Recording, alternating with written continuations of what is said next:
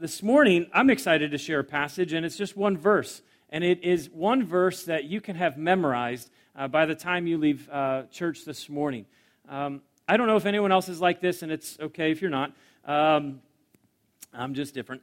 Every November, mid-November, early December, I begin praying, God, obviously the new year's coming up. Is there something that you would want me to focus on? I used to be the guy that at the end of the year, I'm like, all right, it's a new year coming, and I've got these 15 things. I'm excited to do this and see this and be part of that. But then the year would go on, and I had so many different things that I was hoping for, but I didn't focus on any one of them. And so I began streamlining years ago. And so in November, I'm just like, God, is there a focus for me in 2014? Is there something that you just want for me and for my family? Something that you want me to just remain focused on as I walk through the year. And honestly, it wasn't like this, I prayed and I didn't turn the lights off and turn a candle on and lock myself in the basement. It was as simple as, God, what do you have for me? Michael, this is what I have for you. So it honestly was not longer than a few minutes. It came quickly, and I was not surprised. I think I laughed out loud when God impressed on my heart what he had for me. Now, I know not everyone here knows me, but for those who know me, I can be a pretty intense guy. I can be a pretty passionate, pretty driven guy. And I'm not saying that's a bad thing, but I'm not the most laid-back person in the world. I like to think I have moments of humor. I can be funny. Not that funny, but I can be funny. But I'm generally the guy that's rather intense. If you saw me and you just kind of passed me, you'd be like, man, that guy's thinking about something. What the heck is he thinking about? Smoke's coming from his ears. You know who Jumbotron people are? Okay? Jumbotron people are, I was at the Celtics game on Friday night. My neighbors gave me free tickets to go see the Celtics, and Kyle and I, 10 years of living in Boston, had never been to a Celtics game. And so we went, and we got there early because, I just thought we were supposed to get there early. And I discovered that the Celtics is almost like church. The stadium was half filled, or the arena was half filled when the game started, and 15 minutes into the game, I'm like, where did these 10,000 people come from? Side note. But before the game started, they got this huge TV Jumbotron screen, and the camera guys are walking around, and someone's face would get put up on the Jumbotron. And it was amazing, comical watching people. They're just kind of sitting, looking, and then someone nudges them. They're like, dude, your face. And they look up, and they just make these crazy motions. And white guys who are middle-aged like me, they get on the camera on the Jumbotron, and they start dancing. And I don't know how to dance, but I'm just going to do this. And everyone's laughing. And it was always funny when the camera would go on a couple, and you could tell they were in a little bit of a tiff. They were not getting along. And then they're like, oh, man, we're on the Jumbotron. So the guy, puts his arm around her, tries to start kissing her, acting all happy. Well, I like Jumbotron people. Now, have you ever met someone and you see them and they're just smiling all the time? They're just happy, they're giddy. I like people like that. Now, I know some of you might want to punch them when you see them because they're just so annoyingly happy. And it's sometimes hard to be around people like that. They're just smiling and laughing, and it's freezing outside, and they don't care. They're just laughing. I like them because when I see what I'll just call Jumbotron people who are just walking around like their face is on a big screen all the time, I always think to myself, Michael, why don't you smile more? Lighten up. Stop taking yourself so seriously. And I see them, and there's just this happiness, this giddiness, this smile. And I get maybe sometimes it doesn't come across to you as you just don't like that. But when I see the Jumbotron people, I'm just like, man, I wish I would laugh more. I wish I would smile more. I just wish I could lighten up. I tell you that because what God told me, what God really impressed on my heart for 2014, and here's the theme for me and Kyla and just for my family of what 2014 is, Michael, I just want you to enjoy me. And that's what God, when I prayed, that's what I wrote down in my journal, enjoy God. Now, that might not come off to you as well, that's new. I've never heard of that thought or that concept. But in many ways, it's pretty new to me. It's pretty new to me. I've had moments as I look back across my life where I can say, yeah, I absolutely enjoyed God. But as I've wrestled with this and thought about this, I just don't believe that God created me to have moments of enjoying Him. I think God wants me to learn how to enjoy Him. I like how John Piper in his book, The Dangerous Duty of Delight, he said this: He created you so that you might spend eternity glorifying Him by enjoying Him forever. Created you for eternity that glorify and you would enjoy Him. Again, maybe it's not a new thing for you, but when God really impressed that on my heart a few months back, I was like, God, I'm excited for what 2014. If I could be a guy who grows and learning how to enjoy God, I'm pretty excited for what 2014 would have for me. Now, again, I don't know. I'm going to try to be as personal as I can and share just what I'm learning and what God's been talking to me about. But when I hear the phrase glorifying God and enjoying God, I couldn't always articulate well what that actually meant. I knew that God created me to glorify Him. Isaiah 43:7, you can write this down. It just simply says, "For I have made them for my glory. It was I who created them." Okay, so I know that God created me that I would glorify Him.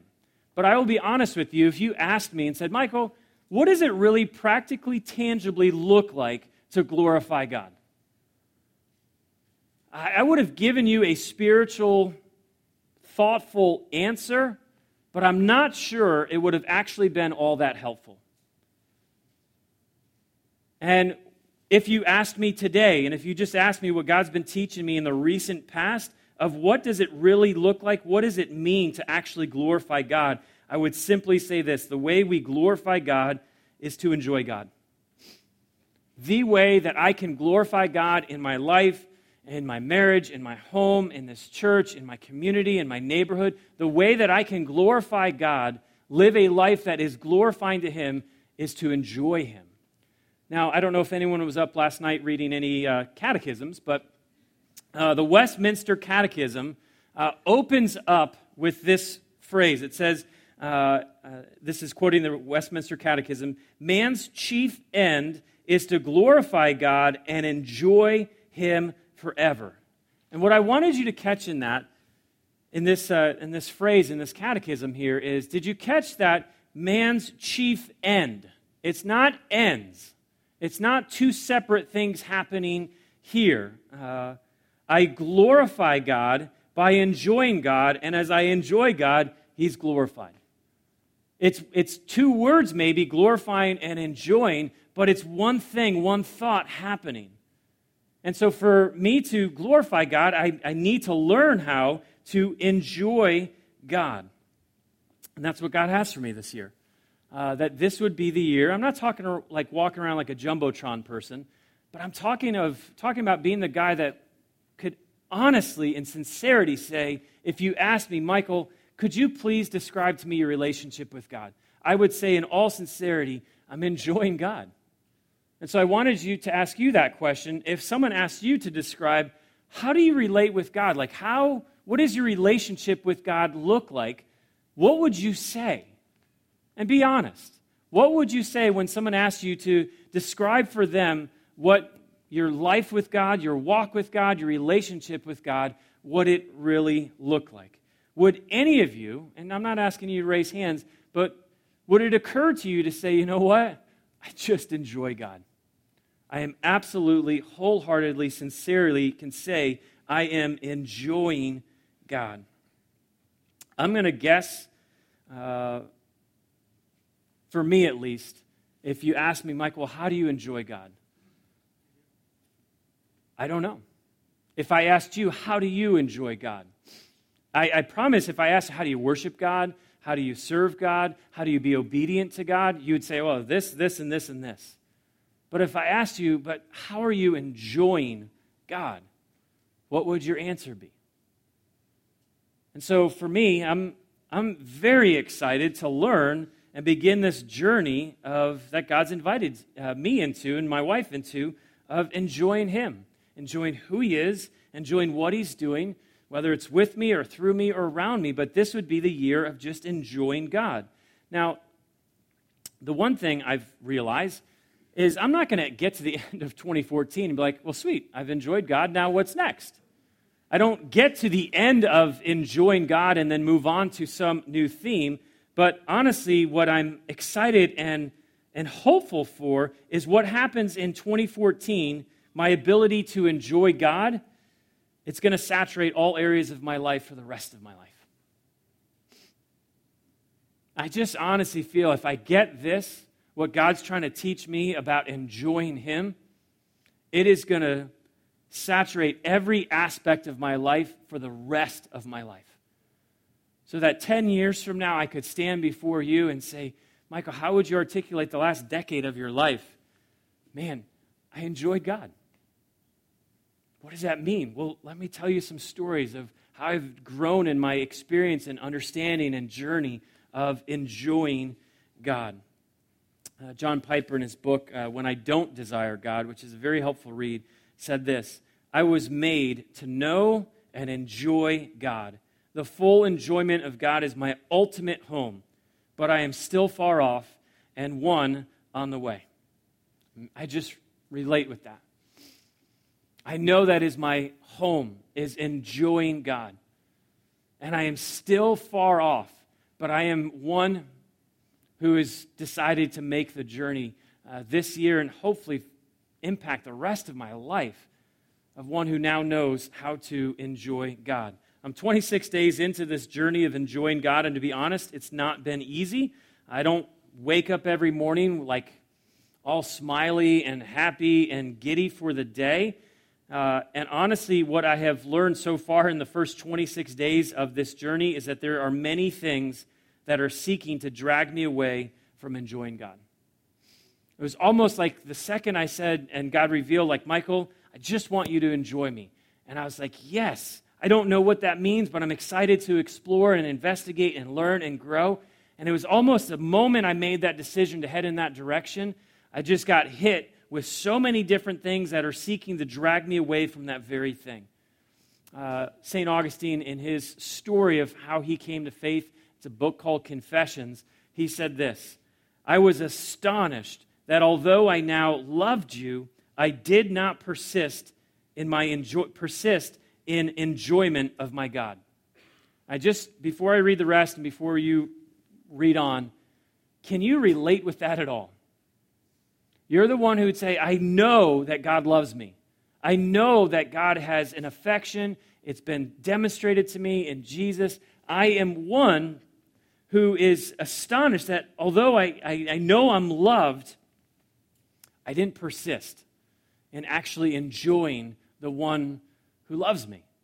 And Augustine goes on to say, your beauty drew me to you, but soon I was dragged away from you by my own weight, and in dismay I plunged again into the things of this world. I tell you what, in 26 days I can say, man, I relate well with that. The moment you decide to say, I'm headed in this direction, there will be opposition to say, no, don't go in that direction. Can you connect at all with that? You know the God who loves you and has called you, but yet you forgot to persist in enjoying having a relationship with that God. But this is the beauty of when I've been dragged away from enjoying the one whose love for me is perfect.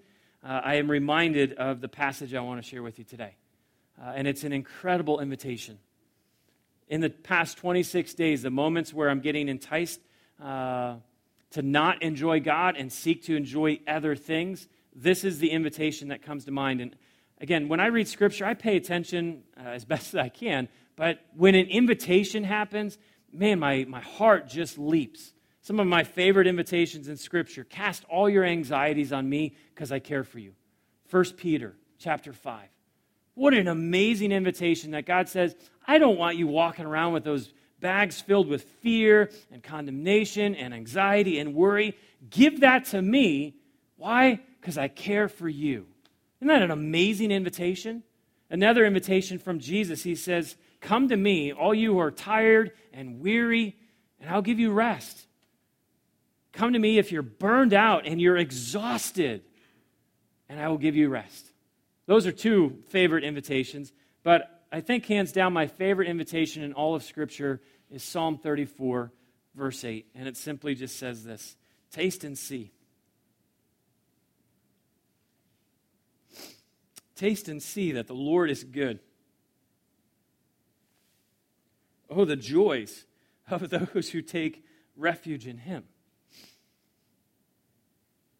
Isn't that amazing?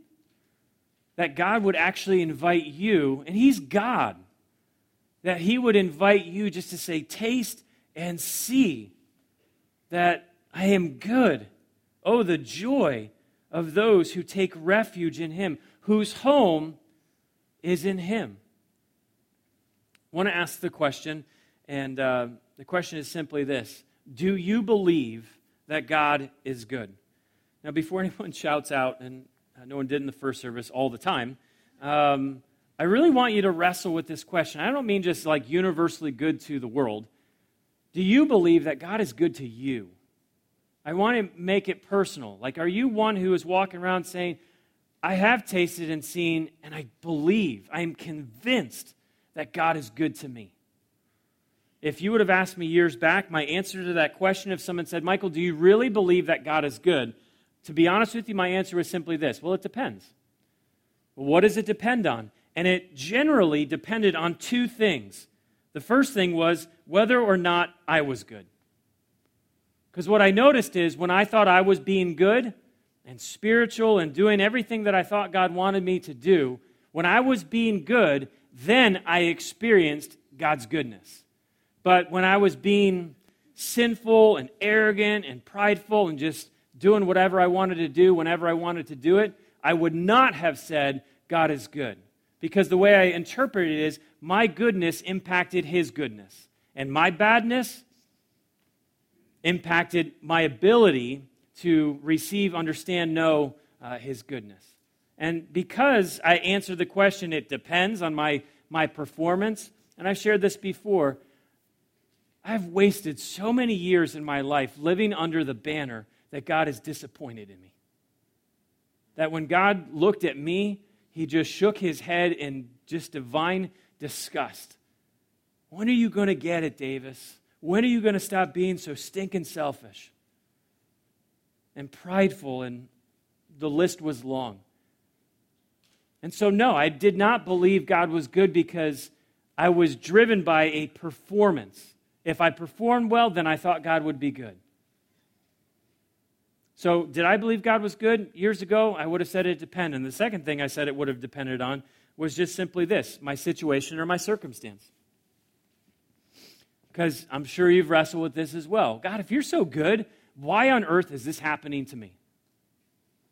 Because clearly if you were good, you wouldn't allow this to happen. And for me, I didn't wrestle with that one as much of why is this happening to me. I wrestle with the converse of that of, God, if you're good, why isn't this happening to me? Why are you holding out on me? Why are you withholding what you clearly know I want, I need, I love? So, again, I'll ask you the question, do you believe that God is good? And I do want to follow up with that question of, what is your answer based upon? Is it based upon who God is and what God is like, or is your answer based upon your performance, what you do or don't do, or is it based upon your situation or your circumstance? But what Psalm 34:8 reminds me is that God wants all of us to encounter and experience something that is true of Him regardless of our performance, regardless of what our situation and circumstance is. God wants us to taste and see that He is good, and His goodness does not change when we change. Isn't that awesome? I cannot change who God is. There's nothing that I could do that would change God's posture towards me, that He loves me.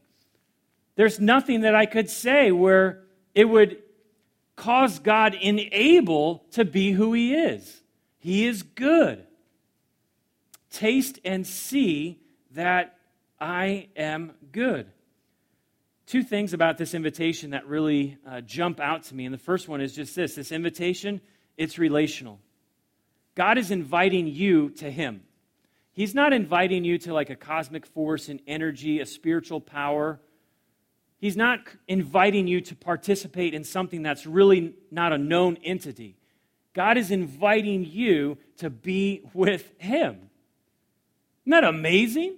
The God who created everything, the God who sustains everything, the God who is perfect and eternal and holy, and you go through the list of who God is, he wants to know you.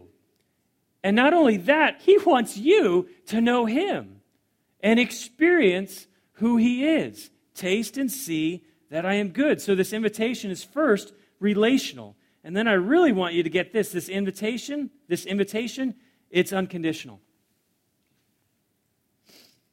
I don't have time to get into the story of King David, the man who wrote this psalm, but if you're at all familiar with his story, he was far from perfect. Adultery and deception and murder, trying to cover the whole thing up. But what I love about King David is even after all of that happened, he pens in Psalm 34, but taste and see, God is good. My sin did not somehow change God's stance or change God's character. And I love that this invitation, it's not based on a condition, you'll experience my goodness if you do this. It is an unconditional invitation from God to you, to me, to taste and to see that he is good. Maybe write it down like this: no one is ruled out. So I know it's easy to believe, oh, Michael, you don't know me. You don't know what I did last night. Nonetheless, what my week looked like. This invitation might be for everyone else sitting around me. I just want you to know you're not ruled out. God is inviting you to taste and to see that he's good. Not because you've been good, but because he is good.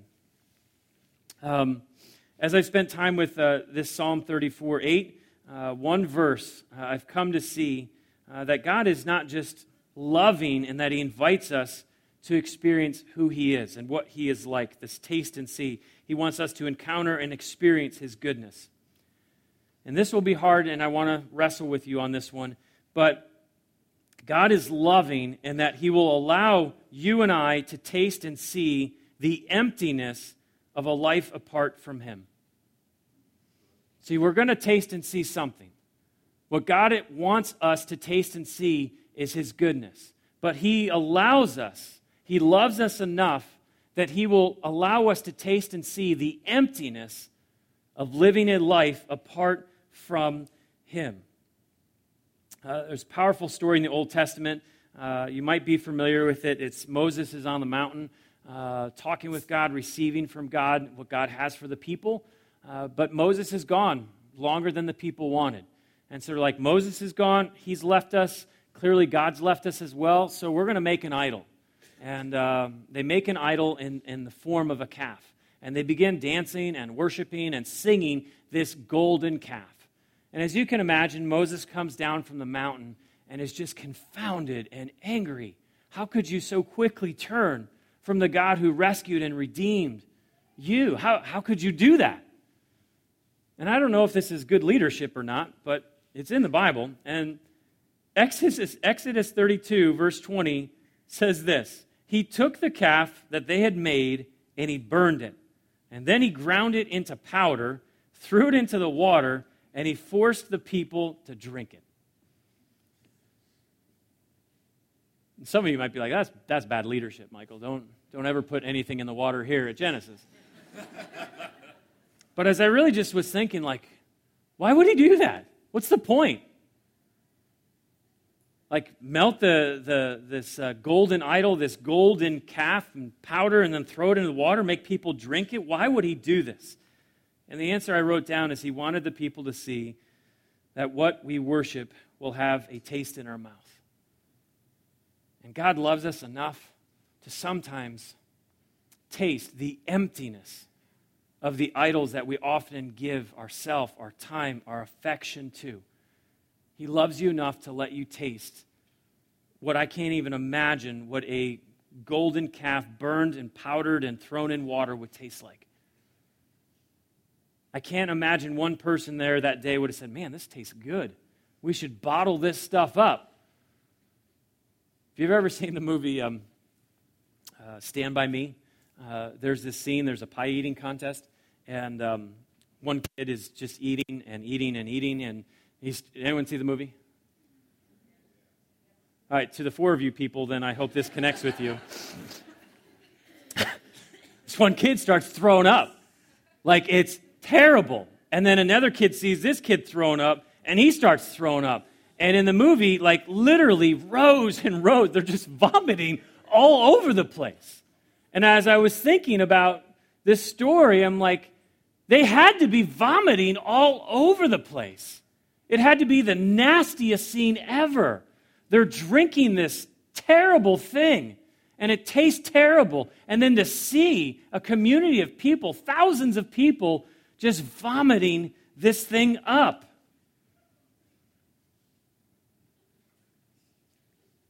That's God's grace. And I know, it's like, well, Michael, you got a weird idea of grace. But it's a picture of grace, that God loves us enough to allow us to taste the emptiness.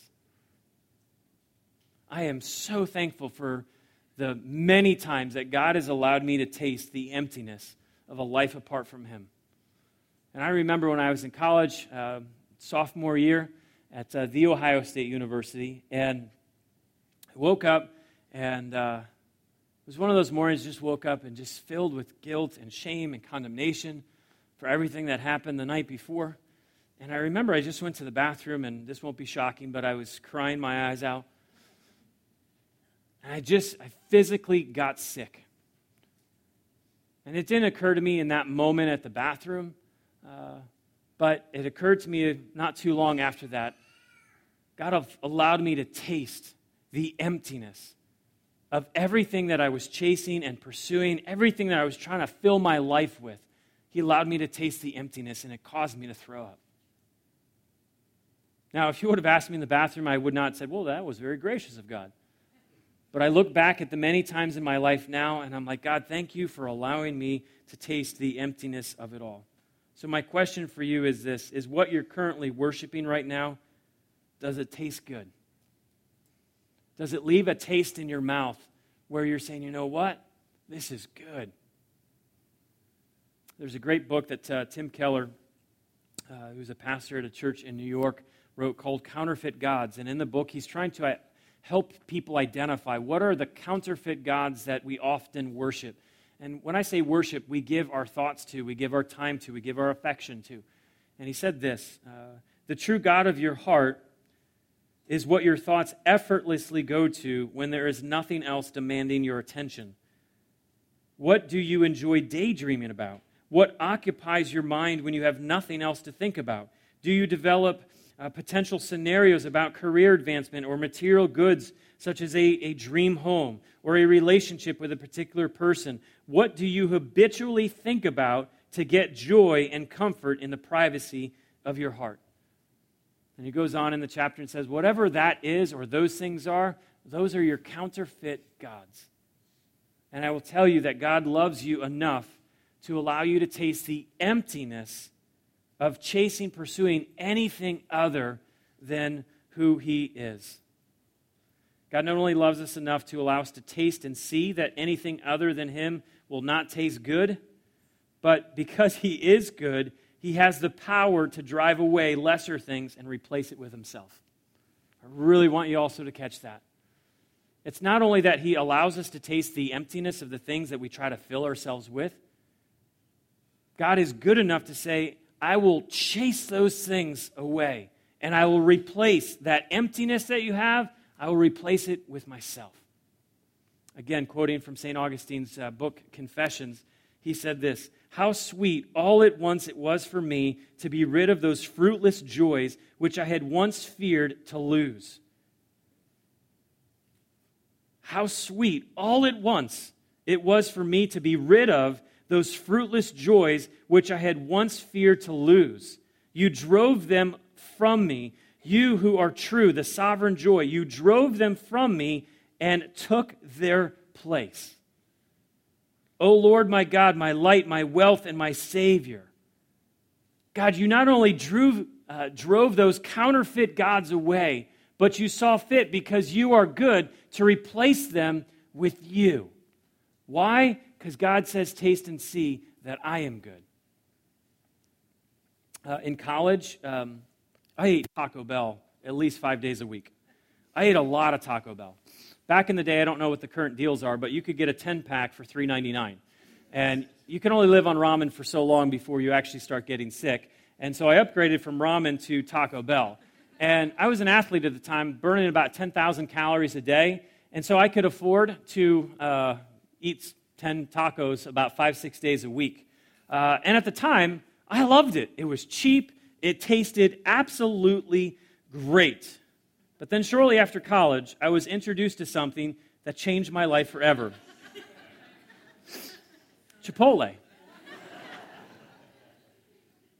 I've tasted the goodness, and I've lost my appetite for imitations. Now, I was traveling and at the airport, and I just wanted to get a bite to eat, and they don't have many options, and the options they had was a few fast food restaurants that didn't really seem appealing. And I saw Taco Bell. I was like, man, I haven't had Taco Bell in like 15, 16 years. Let's go visit the Bell. And no offense to Taco Bell if you like it, but I felt nasty. It was terrible. Like, I ate it, and I was like, what was I thinking? Like, I won't give you the details, but it didn't leave me alone for a few days. And I know this might seem like a bit of a stretch, but that's the way it is with God. Once you've tasted and seen who God is, what God is like, everything else will pale in comparison. Once you have tasted and seen who God is, what God is like, the counterfeit gods that we often give ourselves to, they'll pale in comparison. And this is the incredible invitation and gift that God has for us, is He wants us to experience the real thing. Again, maybe silly metaphor here, but do you think a fish would be happy and content living on a sandy beach? I think most of us would say, no, Michael, a fish would not be happy or content living on a sandy beach. Well, what if I told you, hey, I'm going to give this fish a girlfish. He can have a girlfriend. I'm going to give this fish like really nice fish currency, whatever fish currency is, and he'll be totally set. I'm going to give this fish a really nice thing, home to live in. It's going to be the envy of all of his fish friends. If I surrounded this fish with all of these things, do you think that the fish would be happy? Do you think that the fish would have enjoyment living on a sandy beach with his girlfish in his fishy car, in his fishy home? Like, do you think he would be like, this is great. I absolutely love it. The answer is no, because anything apart from the water will leave him wanting for the place which he was created to live. So no matter what you surround that fish with, he will always look out at the water and be like, but I'm supposed to be there. And no matter what I surround my fishy self with, until I get myself in the water where I was meant, created, fashioned to live, I will always be left wanting. What I would say, you were created to know God. And not only know God, you were created to enjoy Him. And when we seek enjoyment from lesser things, we're like that same silly fish trying to live in a place we were not created to live, surrounding ourselves, maybe this will make it better. Maybe it won't be so hard to breathe if I get this in my life. C.S. Lewis, in his book called Reflections on the Psalms, really was wrestling with joy and enjoyment. And he was talking a lot about the things that we often go to looking for joy/enjoyment. And he said this, but these are all inadequate because the infinite abyss can only be filled by an infinite and immutable object. That is to say, only by God himself. There is only one thing for us. We were created by God, for God, to enjoy God. Anything apart from that, we're missing it. We're missing it. So let me begin to wrap up by just asking this question. Today, what are you looking to or toward to fill you? What are you looking to? And if you answer anything other than God, you will be left wanting. You will be left like that fish looking at the ocean saying, man, I know if I could get in the ocean. So what are you looking to today? And why I was excited about sharing this message with you today, I'm excited for what God has for me and my wife and family in 2014. This invitation, Michael, I want you to learn and grow and enjoy me. But I was excited to share it with you because I don't think a lot of people enjoy God. I think a lot of people feel like I got to work for God. I got to make sure I don't do this so God is this towards me. And I don't think there's a lot of people who are walking around saying, you know what, I just enjoy God. There's nothing in my life that brings me more joy, more satisfaction than God. And I want that for me, and I want that for you. And I just finished with this challenge, this thought is we cannot enjoy God apart from knowing Jesus. If you do know Jesus, and I don't mean just know Jesus, there's a tremendous difference between knowing Jesus in a relational way and knowing about Jesus. I'm not talking about knowing about what Jesus said. I'm not talking about knowing what Jesus did. I'm not talking about telling stories. I'm talking about if you know Jesus, you have received Jesus into your life as the only way that you can be made right with God, then you know what? You are on the road to learning, like me, how to enjoy God. Not just in the moments of life, but in every moment of life. And my heart for those that are here today, if you don't know Jesus, if you've never, maybe you've heard of him, maybe you've thought about him, but you've never actually received the invitation to begin that relationship, then I just wanted to invite you to do that today. A favorite verse that I share often on Sundays is 1 Peter 3, verse 18. It says this, Christ suffered for our sins once for all time. He never sinned, but he died for sinners to bring you safely home to God. Isn't that an amazing picture, a summary of what Jesus did?